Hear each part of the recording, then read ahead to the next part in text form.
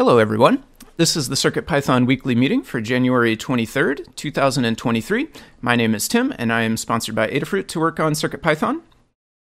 CircuitPython is a version of Python that's designed to run on tiny computers called microcontrollers. The CircuitPython development is primarily sponsored by Adafruit, so if you want to support Adafruit and CircuitPython, consider purchasing hardware from adafruit.com. This meeting is hosted on the Adafruit Discord server. You can join anytime by going to adafru.it/discord. We hold the meeting in the CircuitPython dev text channel as well as the CircuitPython voice channel. This meeting typically happens on Mondays at 2 p.m. Eastern Time, 11 a.m. Pacific Time, except when that coincides with a U.S. holiday. In the notes doc, there's a link to a calendar that you can view online or add to your favorite calendar app. We also send notifications about the upcoming meetings via Discord, so if you'd like to receive those notifications, ask to be added to the CircuitPythonistas role on Discord. There's a notes document that accompanies the meeting and the recording. The notes document contains timestamps to go along with the video, so you can use that to view only the parts of the video that interest you most. The meeting tends to run 45 to 60 minutes, so that gives you a chance to skip around. After each meeting, we post a link to the next meeting's notes document in the CircuitPython dev channel on the Adafruit Discord. You can always check the pinned messages throughout the week to find the latest notes document linked inside there. You can add your notes at any point throughout the week that you like. If you wish to participate, but you can't attend, you can leave hug reports and status updates in the document, and the host will read those for you when the time comes during the meeting. This meeting is held in 5 parts. The first part is community news. This is a look at all things CircuitPython and Python on hardware in the community. It's a preview of the Python on microcontrollers newsletter. The second part is the state of CircuitPython, the libraries, and Blinka. That one is a statistical overview of the entire project. It's a chance to look at the project by the numbers, separate from what we're all up to. The third part is Hug Reports. Hug Reports is an opportunity to highlight the good things that folks are doing, take the time to recognize awesome folks in our community and beyond. And Hug Reports will be the first of our 2 round robins. So that's where we'll go down the list of folks as they appear in the notes document for that one. Same thing for status updates. That's our second round robin. Status updates is an opportunity to sync up on what you've been up to, take a couple of minutes to talk about what you've been doing in the past week and what you expect to be doing in the next week until the next meeting. The fifth and final part of the meeting is called In the Weeds. In the Weeds is an opportunity for more long-form discussions. These discussions could come out of status updates, or they could be things identified ahead of time as too long for status updates. So that covers how the meeting will go. So next up, we will look at the community news for this week. And let me take the first timestamp here. That's that. And first item in community news this week is we have hit a milestone of 400 CircuitPython libraries. This week, CircuitPython hit a huge milestone. There are now 400 libraries available for CircuitPython. That includes the Adafruit libraries, as well as the community-contributed libraries. The 400th library was contributed by DirBroder71. It was a UUID 4 library. I think that's the GitHub username. It must be DirBroder71. And then it looks like the name Tudor is here as well. So thank you to that person. They submitted their first pull request and contribution, and thank you to everyone, of course, who has contributed anything to any of the libraries. We would not be at 400 without the help from everyone, so thank you to everybody for working on that. The next item in the newsletter is a new video that was published this week called Troubleshooting CircuitPython and More. This is a video that covers troubleshooting the CircuitPython installation, as well as board and mu issues. It's a guide for new students. This is a video put out by Professor Gallagher, who some of you may know, a prominent community member. So this walks you through several of the most likely reasons that your project or device may not be working how you're expecting, and shows you how to solve those. So that was a really great resource to see made available. Next up is a tiny MicroPython robot. Meet Smars Mini, the smallest robot that maker Kevin McClear has ever made.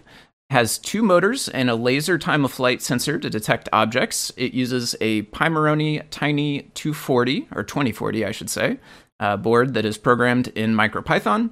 There are links to learn more about that, as well as a photo in the notes doc if you're interested, to Twitter, as well as a link from Kev's Robots. And the last newsletter item for today that's in the notes for this meeting, at least, is a project called Open Muscle.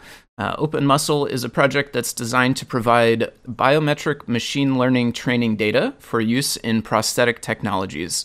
It uses an ESP32S2 with a Hall effect sensor and MicroPython. There are links there to a Twitter thread, as well as the GitHub project and a YouTube video that explains what's going on there. So that was a pretty intriguing project. So check that out if you're at all interested in prosthetics, or even just using microcontrollers to assist in health and fitness and things like that. So that was all of the items in the notes here for the newsletter, but let me wrap up by telling you a bit more about that newsletter. The CircuitPython Weekly Newsletter is a community-run newsletter that's emailed every Tuesday.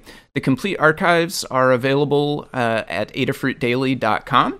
It highlights the latest Python on hardware-related news from around the web, including CircuitPython, Python, and MicroPython developments. To contribute your own news or projects, you can edit next week's draft on GitHub. There's a link to that in the notes doc. You can submit a pull request there if you'd like. You can also tag a tweet with hashtag CircuitPython on Twitter, or you can email to cpnews@adafruit.com. Next up is the state of CircuitPython, the libraries, and Blinka. So I will read the overall section to start with here. Timestamp for that. So overall, this week we had 31 pull requests merged by 16 authors. A couple of names that are highlighted here as perhaps newer folks, or folks that don't contribute as frequently.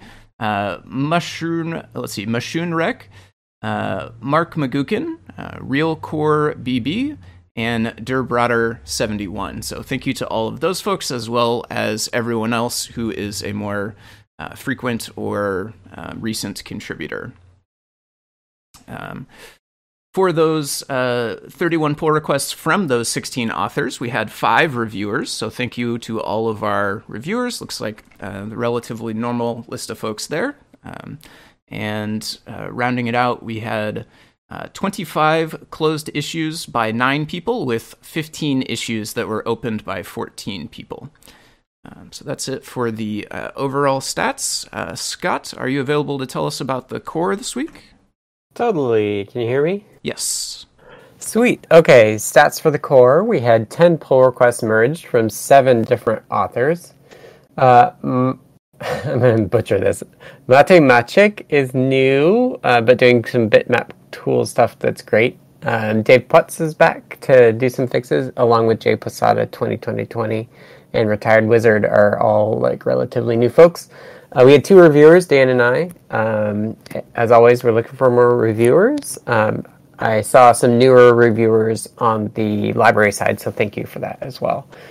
We have 22 open pull requests. A number of those are drafts. So as always, if you're involved in any of those that have been kind of stopped or not moving forwards, please take a look and see if now's the time. We have six closed issues by 5 people and 4 open by 4 people, so we're net down 2, which is great, and we have a number of people involved in that as well. We have 591 open issues. We have 6 of those that are open on the 8.0 milestone. A number of those I think we're waiting for responses, so if you're working on an 8.0 issue, please check on that as well. We do want to get to a release candidate hopefully this week. So that we can get 8.0 out the door. We've started having discussions about new features for 8.1, which I just added a milestone after these stats were taken for. And then we also have issues, bug fixes for 8xx as well. And I think that's it for the core. All right. Thank you, Scott. Next up, I will send it over to Kattni. Can you tell us about the libraries for this week? Yes, I can. So this section applies to all of the CircuitPython libraries, which is everything in the community bundle, as well as everything that starts with Adafruit _CircuitPython _. This week, we had 18 pull requests merged from 8 different authors, including a couple of the new folks that were already identified. And of those merged pull requests, 4 of them were 21 days or older, all the way up to 87 days. So it's really excellent. We've had 4 this week, much older pull requests merged. So I'm glad to see we're still getting through a lot of that. And that leaves us with 43 open pull requests. We had 17 issues closed by 5 people and 8 opened by 7 people, leaving us with 600 open issues. 84 of those are labeled Good First Issue. If you're interested in contributing to CircuitPython on the Python side of things, check out circuitpython.org/contributing. You'll find all of this information and more, including a list of the open pull requests and a list of open issues. If you're interested in reviewing, check out the list of open pull requests. If you have the hardware, test it. If you don't, take a look at the code. Let us know if you see anything, syntax, spelling, that sort of thing. Leave a comment on the pull request and let us know that you did that. That's always super helpful. And once you're comfortable with that, we can talk about leveling you up to the review team. If you're interested in contributing code or documentation, check out the open issues. Find something that speaks to you and leave a comment. Let us know you're working on it, and we're always available to help. If you're new to everything, Good First Issue is a great place to start. We have a guide on contributing to CircuitPython using Git and GitHub, and we are always available on Discord to help you out. So don't let the process intimidate you. We want to make sure you can contribute in a way that works for you. In terms of PyPI weekly download stats, we had 100,554 PyPI downloads over 306 libraries. And below that is listed the top 10 libraries. Again, as usual, the top 3 or 4 are pretty typical, but it's always interesting to look at the bottom half of that top 10 because it seems to change out quite a bit. In terms of library updates in the last 7 days, the new library we have is CircuitPython UUID 4 by Dare Broader 71, and a number of updated libraries as well, which I will not list off. Overall, we reached 400 CircuitPython libraries. This number includes both Community Bundle libraries and Adafruit CircuitPython libraries. The 400th library was a community library, CircuitPython UUID 4, authored and submitted by Tudor, who goes by Dare Broader 71 on GitHub and Discord. This is an exciting milestone for us, especially with the 400th library being a community library. We're continuing to evolve how we include community libraries in our ecosystem, including Learn Guides, the library reports, and more. For example, we just updated this report to include Adafruit and community library updates in the same list. And as the community continues to grow, we will as well. So thank you to everybody who contributed for that, and that's what I've got. Excellent. Thank you, Kattni. Always great to hear about the latest goings-on in the library world. Next up, I will pass it over to Melissa, if you could tell us about Blinka. Yeah, Blinka is our CircuitPython compatibility layer for MicroPython, Raspberry Pi, and other single-board computers. And this week we had 3 pull requests merged by 3 authors and 3 reviewers. There are currently 9 open pull requests, and there was 2 closed issues by 2 people and 3 open by 3 people, leaving a net of 89 open issues. There were 23,290 PyPI downloads in the last week, and there were 8,862 PyWheels downloads in the last month, and we are currently at 101 boards. Awesome. Thanks, Melissa. Yes. Next up is going to be the first of our 2 round robins. This will be the Hug Report section. Hug Reports is a chance to highlight folks in the CircuitPython community and beyond for doing awesome things. I'll start, and then we'll go down the list alphabetically or however they appear in the notes doc, which is hopefully pretty close, but we'll just follow the doc no matter what. That will give everyone a chance to participate. If you're text only or missing the meeting, but you have Hug Reports in the notes document, then I will read them off once it's your turn. So Hug Reports for me this week.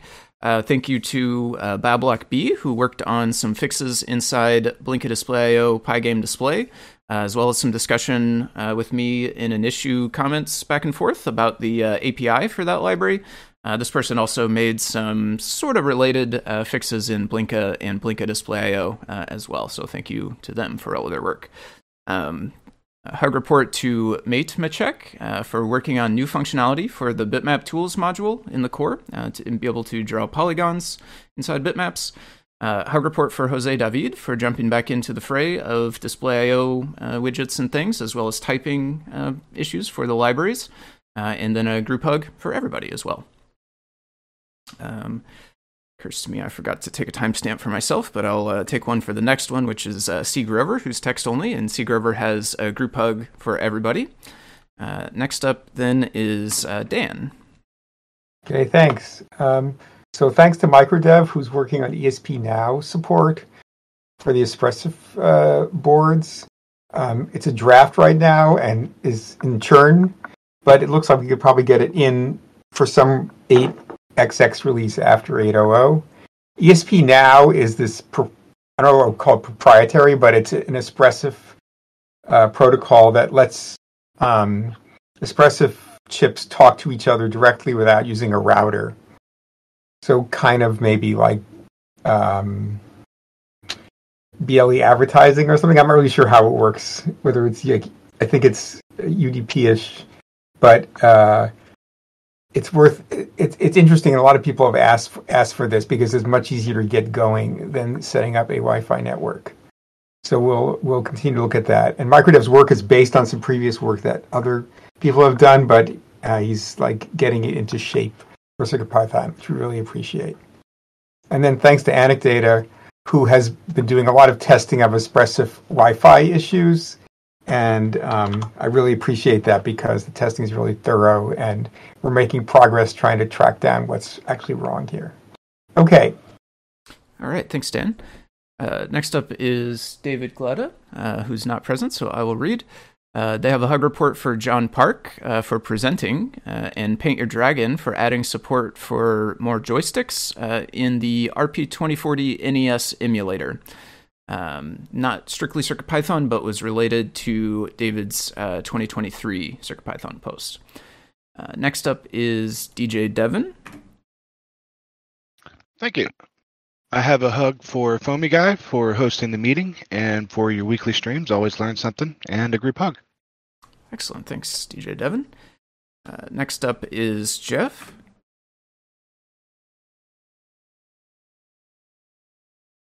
Hi. So I wanted to start off by thanking two friends of mine, Chris and Seb, for a week-long in-person Hackfest on Chris's CNC lathe. They're not in the CircuitPython community, but I wanted to thank them here anyway and kind of use that as an explanation of why I was away. A hug for you, Melissa. I hope you're recovering well. And last of all, a group hug. All right. Thank you, Jeff. Next up is Jose David, who's text only. Jose has a hug report for TechTrick for the improvements done in the Display.io Cartesian library that after Jose's deep sleep, he's just found out this week. And also more recently taken the time to review the datasheet for the LIS 3DH sensor. And then a hug report to me. Thanks for all your hard work. So thank you to Jose for those. Next up is Katney. Hello.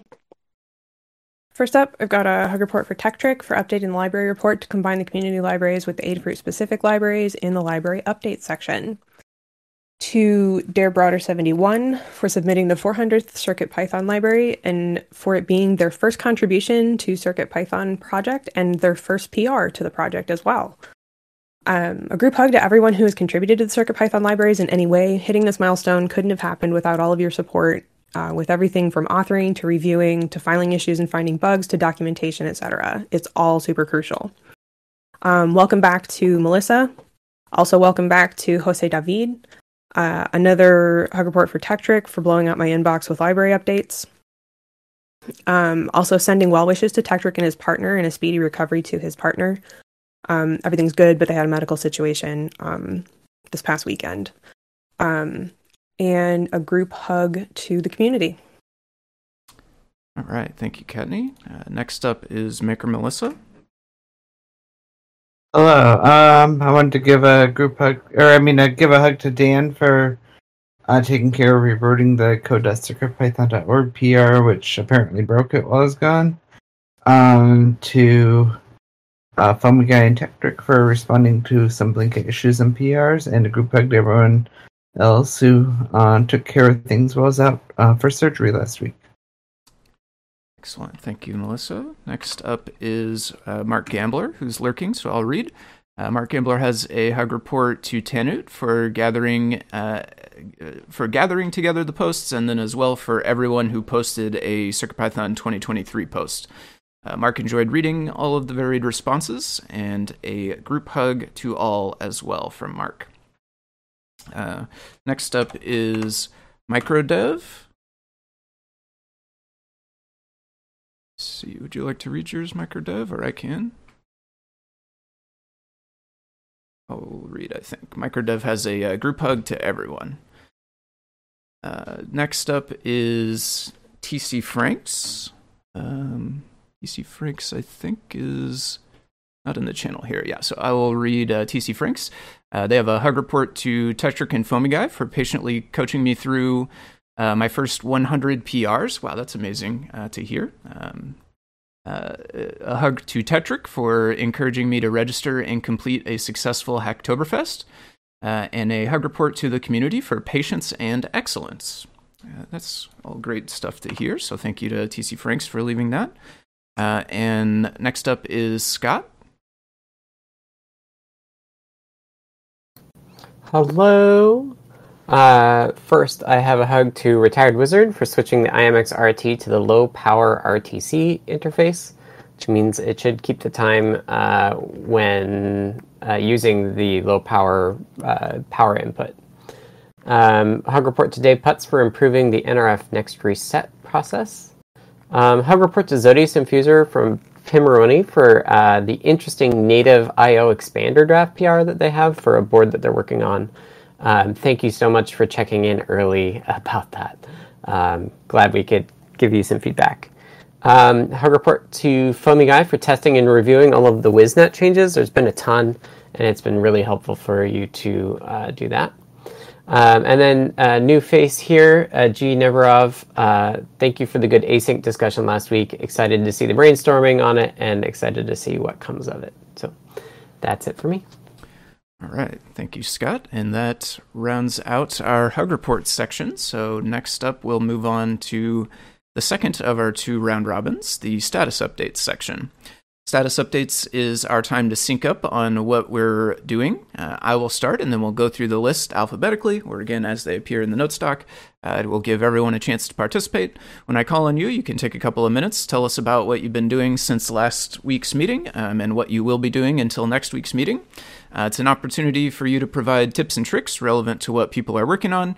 If a discussion does become too much for status updates, then we can move it down to the In the Weeds section. So I will start out the status updates. So for last week, I tried out hooking up an iSpy display, I should say, and using Display.io to draw on it. And that went all pretty well. Didn't have any issues with that. So it's great to see kind of another option out there for hooking up displays to your projects. I started implementing bitmap tools for Blinka Display.io. So that's a module that we have in the core that's capable of drawing and manipulating bitmaps in various ways, but we don't currently have Blinka implementation, so if you wrote code that uses it, then it won't necessarily be portable today. But I've started working on that so that hopefully one day in the future it will be. I tested some changes in Blinka Display.io Pygame display. There was specifically a really nice change that BablockB submitted that allows that library to bring back the auto refresh functionality, which kind of got butchered with a recent update where I kind of got rid of it to resolve an issue that came up with threading, but there was actually a much better solution that allows it to keep its auto refresh functionality. So that was really awesome.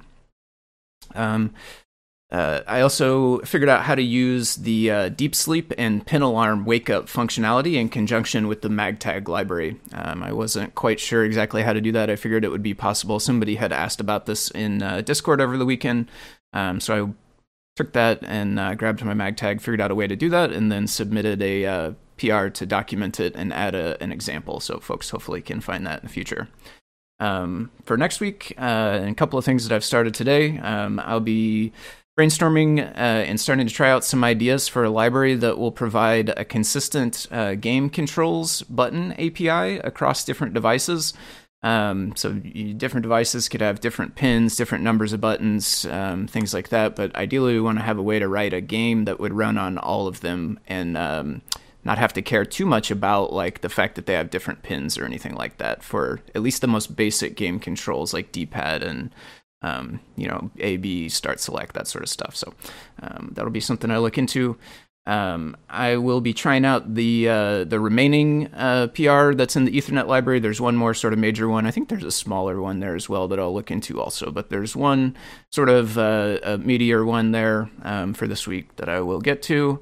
And then another thing which I have started today but not made it through all of them yet is reading the CircuitPython 2023 posts. So I've seen lots of great stuff in all of those so far.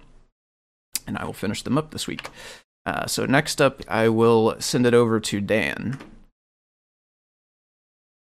Okay, thanks. Okay. So since the last meeting, mostly I've been trying to work on 8.0 bugs.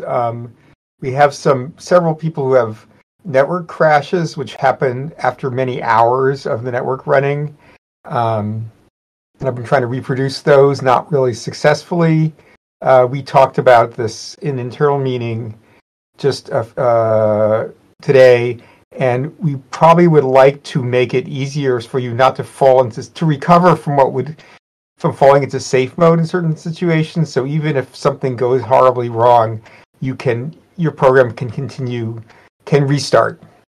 So we will try to do something like that, like post 8.0. So you'll have be able to write more robust stuff, even in the presence of software errors that might send you into safe mode.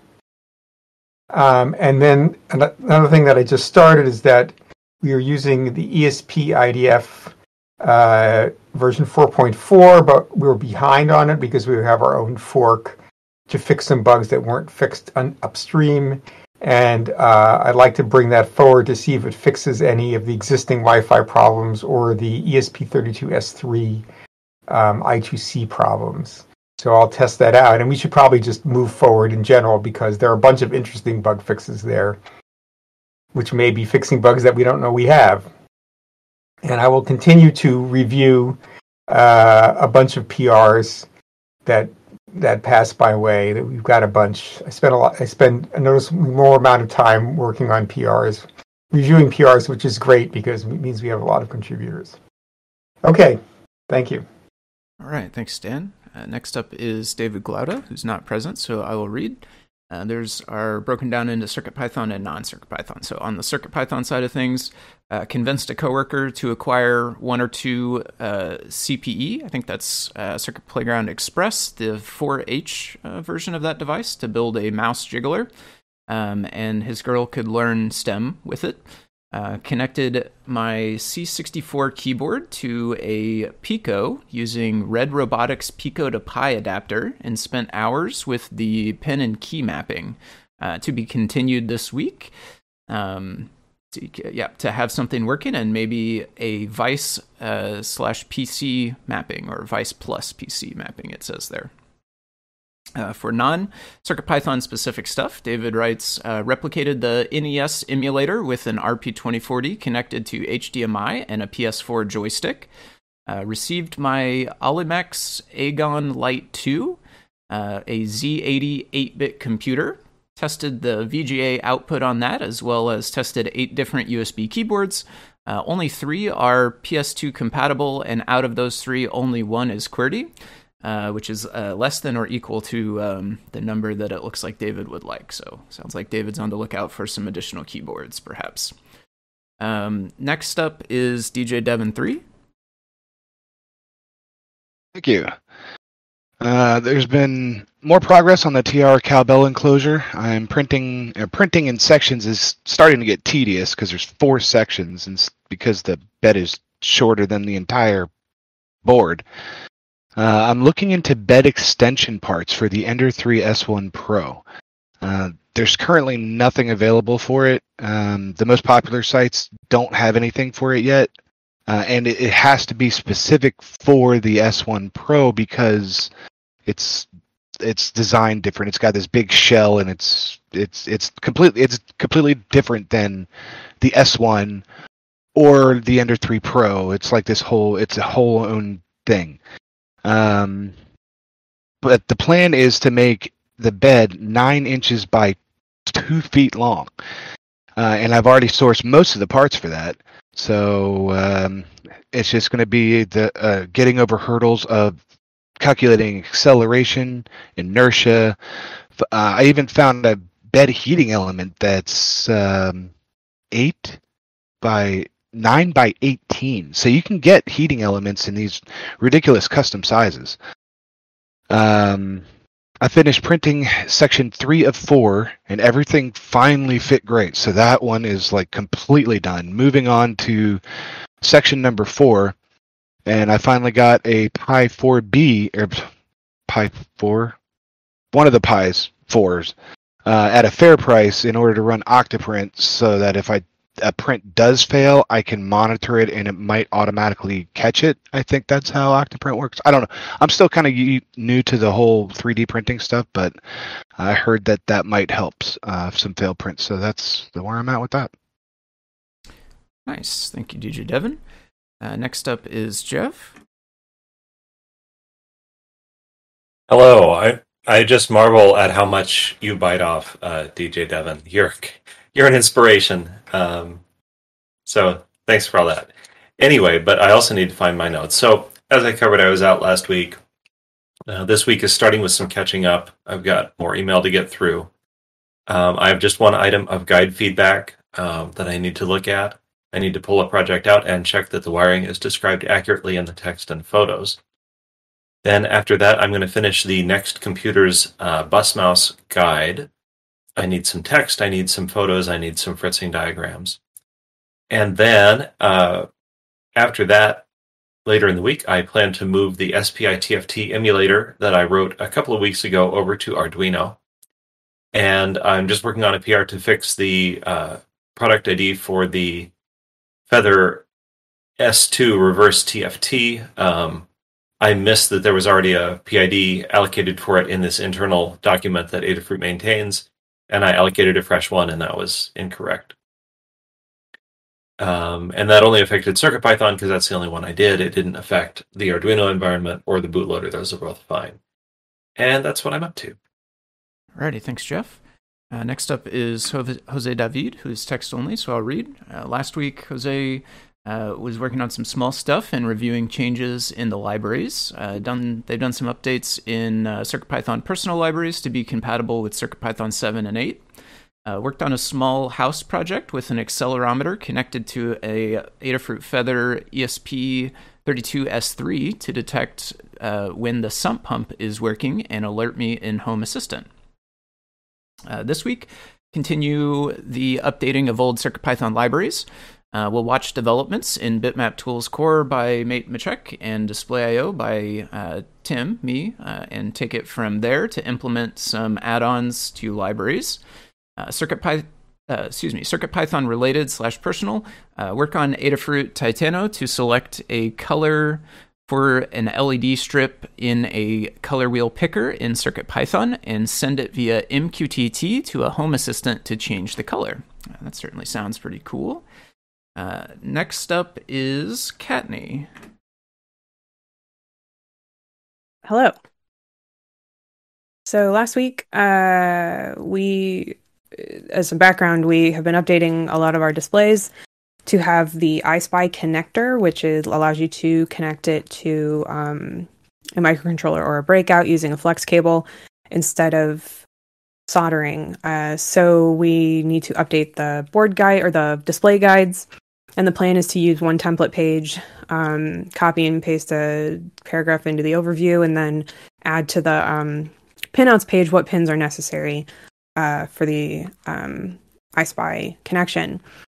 So the iSpy template is started. It's probably 90% done. The overview text update is completed and approved, and I blogged up a guide update. So this week, finish the final section in the iSpy template, get approval on that. Once approved, update one guide. That's the guide I'm going to update is the 1.5-inch 240 by 240 TFT, which includes the 1.3-inch 240 by 240 TFT. And then I'm going to be splitting up the rest of the updates with Liz.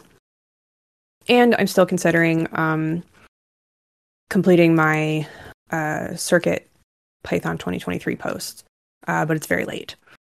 So, unrelated, I got 3 new plants this weekend. They're air plants, which means they don't need or want soil.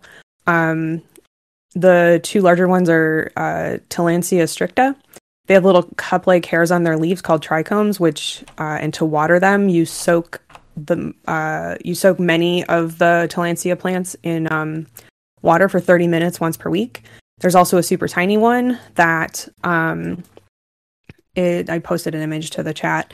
The little tiny one on the right is Tillandsia tectorum, which has significantly more trichomes. It actually looks like fur on the leaves, and you only soak that one for a few minutes. My 2 stricta plants already have magenta bits on them that will eventually bloom. One of them is already starting to bloom. There are little white flowers on it. And I am inordinately excited about these new plants. So we'll see how it goes. They need a lot of light and the specific watering schedule, and I'm limited on both. So we'll see how it goes. Fingers crossed. Anyway, that's me. Alrighty. Thank you, Kattni. Fascinating stuff. Next up is Maker Melissa.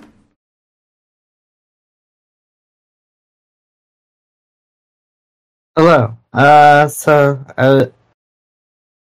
Since I was out for Tuesday through Friday, I missed the CircuitPython meeting last week, so this is for the last 2 weeks. I was out for surgery and some recovery. Still recovering though. Anyway, I worked on the CircuitPython installer, and it's in a pretty good place now. Although I'm running into some course issues with the firmware and bootloader, at least for testing. I believe that at least for the UF2 and bin files, it should be easy to get around once the code is live, because if the download.circuitpython.org domain doesn't work, we can at least use the Amazon S3, and I know that does. The tiny UF2 bootloader will be a little trickier, though, because I think we'll need to add some GitHub action so it's uploaded to S3, get around the CORS issues. Apparently, there was an issue with the code editor with a PR while it's gone, and I'll take a closer look at that as to why my changes broke it. So this week, I'm doing lots of catching up, including going over guide feedback, and I need to chat with Brent and Lauren about the WhipperSnapper installer not working for some folks, and I need to try and get another PRN for the code editor.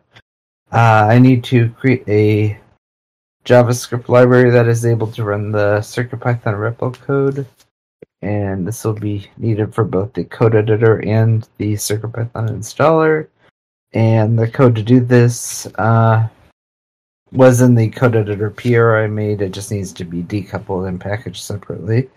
And I need to look at a way to get around the CORS issues with the installer, and I need to try making the installer live and see what works and what doesn't, and I just may end up make it so it doesn't show up by default unless you add some parameters so that people aren't running into broken links. So that's where I'm at. Alrighty, thank you, Melissa.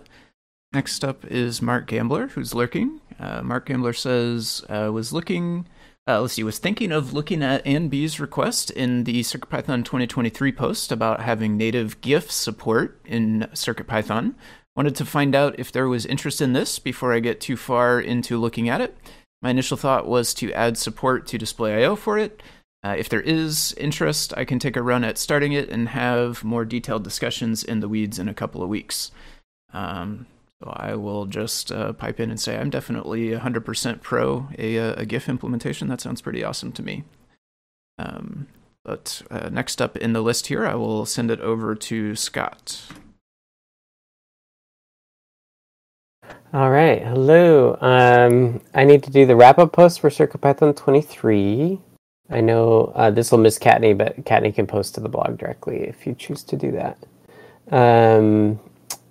I fixed an issue with the BLE workflow where if you type Control-C over the serial, it doesn't interrupt things, which I was able to test with the new version of Bluefruit Connect.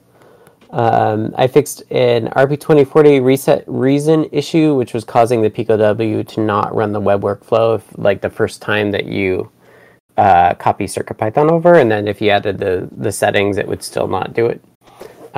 This has to do with how they reset from the bootloader to the regular code. They use a watchdog timer, and we were classifying it as a watchdog problem, even though it's really just a software reset. So I fixed that. The Control-C work diverted me into updating my Bangle.js 2 PR or branch that I have. Basically, it's a watch that is an NRF 52840, and it has no USB, so it's all about the wireless BLE workflow. So I want to get that in because I just don't want to have to maintain it. I think other people would like to try it. And so I need to do some tests around how you get CircuitPython over. It uses DFU, so you'll need like the NRF Connect app to do it. But I'll test that. I have a from the store version of the watch that I'll be able to use as a tester as well. Thinking about that work got me. It has an 8-color memory display on it, so there are going to be some display I/O changes for it. And that got me, that and reading a book on my e-ink tablet got me thinking about e-ink stuff again. One of the pending items on that is working on the ACEP e-ink displays, they turn out to be 7-color displays, which look pretty neat. Pimoroni's got some of them. And so I'm working on adding internal support to CircuitPython for those. That's kind of the thing I'm working on now, and then I'll like pop the stack off and get back to the Bangle.js stuff. But yeah, 7-color e-ink support, starting with the 5.65-inch display that I've got on my desk here. I'm ordering the 4-inch and the 7-inch as we speak. And then once the Bangle.js support is checked in, I'm going to pick back up on USB host and be off and away, hopefully. But I should be more available this week, as I will be doing less childcare during the week.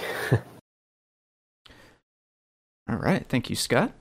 And that is the last of our status updates. So next up, we will take it over to the 5th and final section of the meeting, In the Weeds. In the Weeds is an opportunity for more long-form discussions. These could either come out of status updates or they can be identified ahead of time. If you have any In the Weeds topics, please make sure they get added down at the bottom of the note stock. There are a couple there, so we'll start discussing those. If anybody else knows of one, do go ahead and add that now. First In the Weeds topic is from Microdev, who's text only, so I'll read the bullet points here. Microdev says the IDF version 5 PR, which is 6913, is kind of ready. The PSRAM board's boot loop. More importantly, IDF v5.0 adds a bunch of certs, and firmware size is way past 1408K. Consider increasing it to 1536K before CircuitPython 8 to avoid a breaking change. I'm hoping we switch to IDF v5 in version 8.x.x. If anyone has noticed, the build ARM matrix now builds 255, which in hex then is 0xFF boards. The limit is 256. We'll open up an issue for this.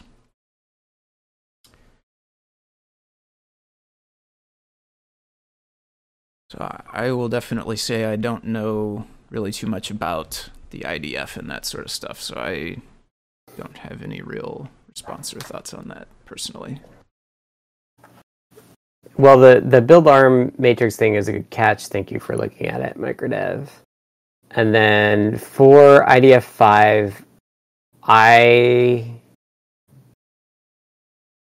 would like to still do it in 9, I think. The other thing that we want to pull is a new version of MicroPython. I'm just worried about stability. And I would also like to take a closer look as to why it got bigger. This is... It shouldn't keep growing. And so it would be interesting to see why the IDF keeps getting bigger and what we can do about it, is my opinion. If we need to increase it, we can always increase it with 9. I'd rather not do it in 8, personally. But I think what may happen is we'll do 8.1 and then we'll do a 9. Dan or Jeff have thoughts about that? I think that's true, and I think also the thing to say is that once 8 is stable, we'll make point releases on 8, but we can start doing 9 development. So we really will have 2 working streams then. So we can go ahead and start doing the switchover and still have plenty of people who are willing to try it. It doesn't have to be serialized. Yeah, I think the challenge that we have is we're limited to having like one stable and one unstable release, kind of in the way that we've structured things. So we'll want to wrap up any 8.0 features that we would want to do as unstable to start before we start doing unstable 9s. Well, maybe we need to make it possible to have 8.1 betas or something. I don't know. Well, I mean, it's possible now, but we couldn't also have a 9 alpha at the same time. Right. No, I mean to change CircuitPython.org so that it would display 2 unstable releases? Yeah. Yeah. I'm a little worried about fracturing where people who use unstable stuff is That's an interesting idea. Yeah, going. Because we already know we get a lot more people using the stable releases than unstable. Right. So I don't know. I would like to be aggressive with 9. Maybe we make the decision to just not do an 8.1 and do only bug fixes to 8.0. I don't know. Yeah. I need to talk with the MicroPython folks. We should sync with them so that they get a release like 8.20 or 1.20 could be what we incorporate because they're at 1.19.1 now, I think. I definitely think if you have something you need to be a beta and you have, 9 as well, that it makes a lot more sense to just put it all in 9. Mm-hmm. Because exactly what you said, like for me, I wouldn't even know, I'm deep into this and I wouldn't even know which one I should be testing for what. Right. So I agree with your thoughts on adding it to 9 instead and just going ahead with 9. Right. Because we can do like IDF 5 and the MicroPython update and call that 9. We don't need to wait to stabilize 9 for anything else. So we were talking in text, MicroDev, about ESP IDF, and I'm not ESP now, and I moved it to 8XX, but we can move it back to 9, but just, we can make it visible a lot sooner.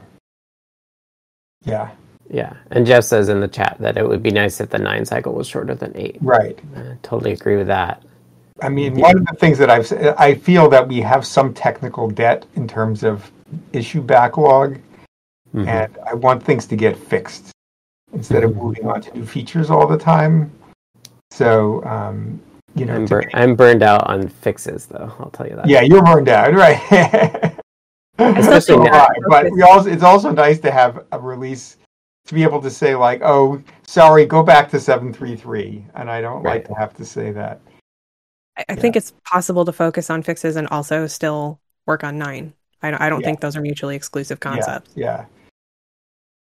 Yeah, and I think we've done a good job with like 7.3.2 and 3, like having those bug fixes branched off. It gets a little weird when we do something like safemode.py. Like we could just put that at 9.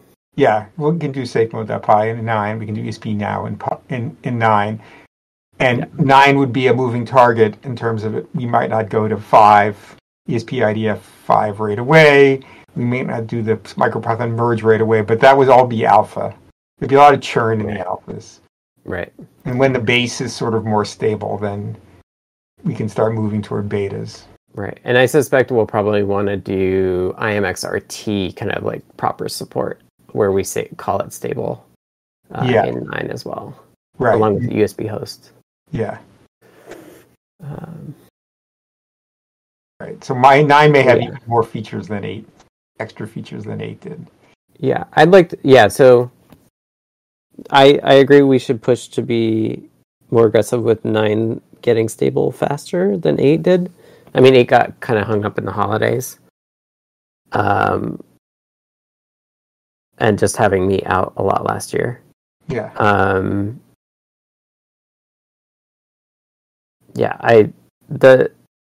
We should I don't think we should change the flash size for 8 for ESP in prep for IDF5. We'll deal with that when we get there. Right. Maybe once the base things are changed, maybe 9 would be a slug, so we're long lived if most of what we're doing is adding functionality rather than churning the base. So that is if 9.0.0 contains the upstream merge for MicroPython and it includes ESP IDF5 and I.MX can be, that's true. We can do that later. That could be 9091 or something like that. Yeah. Right, because the thing that's forcing 9 is actually the MicroPython update because that'll include an MPY version. Right. Change. Okay, does that make it clearer? Yeah. All right. Sounds like we got path forwards pushed out at least. So the other in the weeds topic, I will turn it over to Jeff to talk to us about that one. All right. This is an item that I saw Neradoc bring up here on the Discord, and I just wanted to talk about it while we've got a couple of people who might have opinions.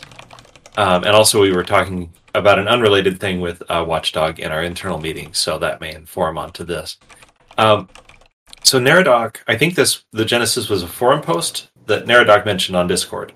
So if on an RP2040 you enable the Watchdog and then you start writing to the CircuitPython drive, I think this was from the host, but it could apply either way.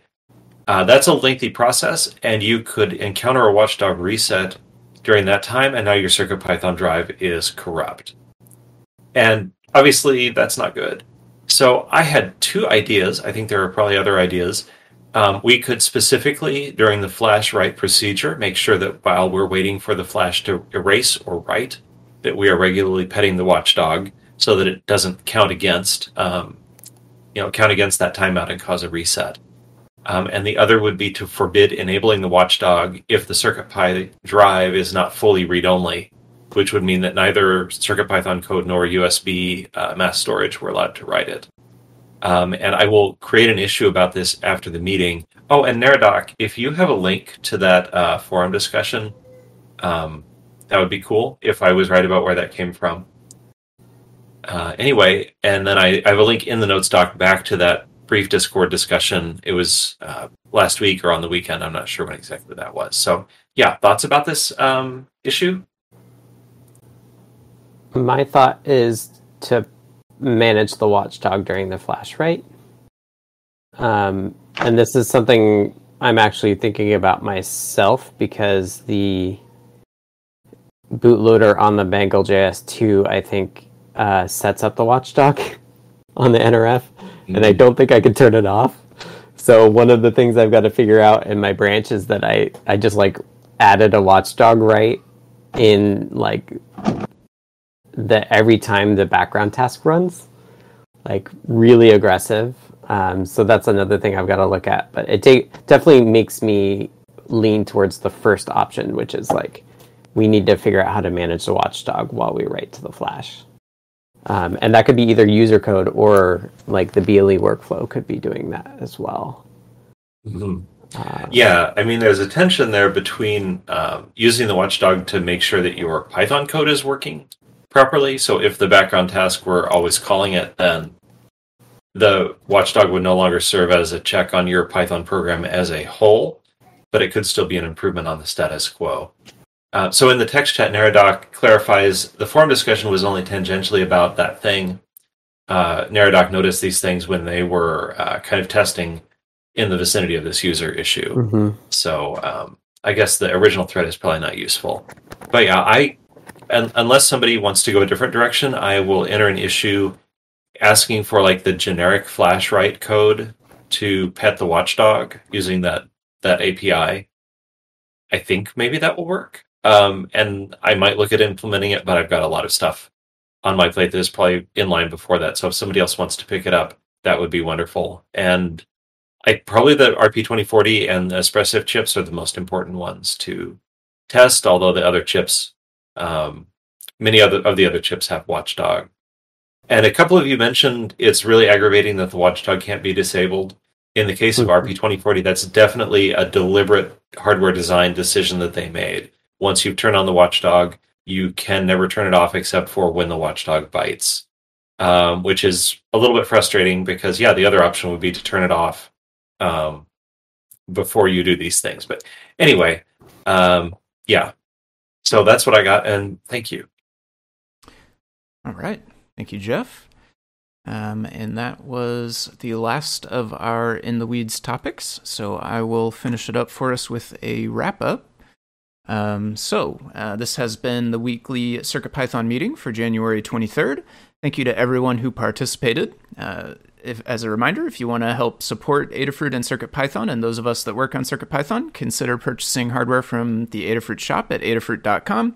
The video of this meeting will be released on YouTube at youtube.com/Adafruit, and the podcast will be made available on major podcast services.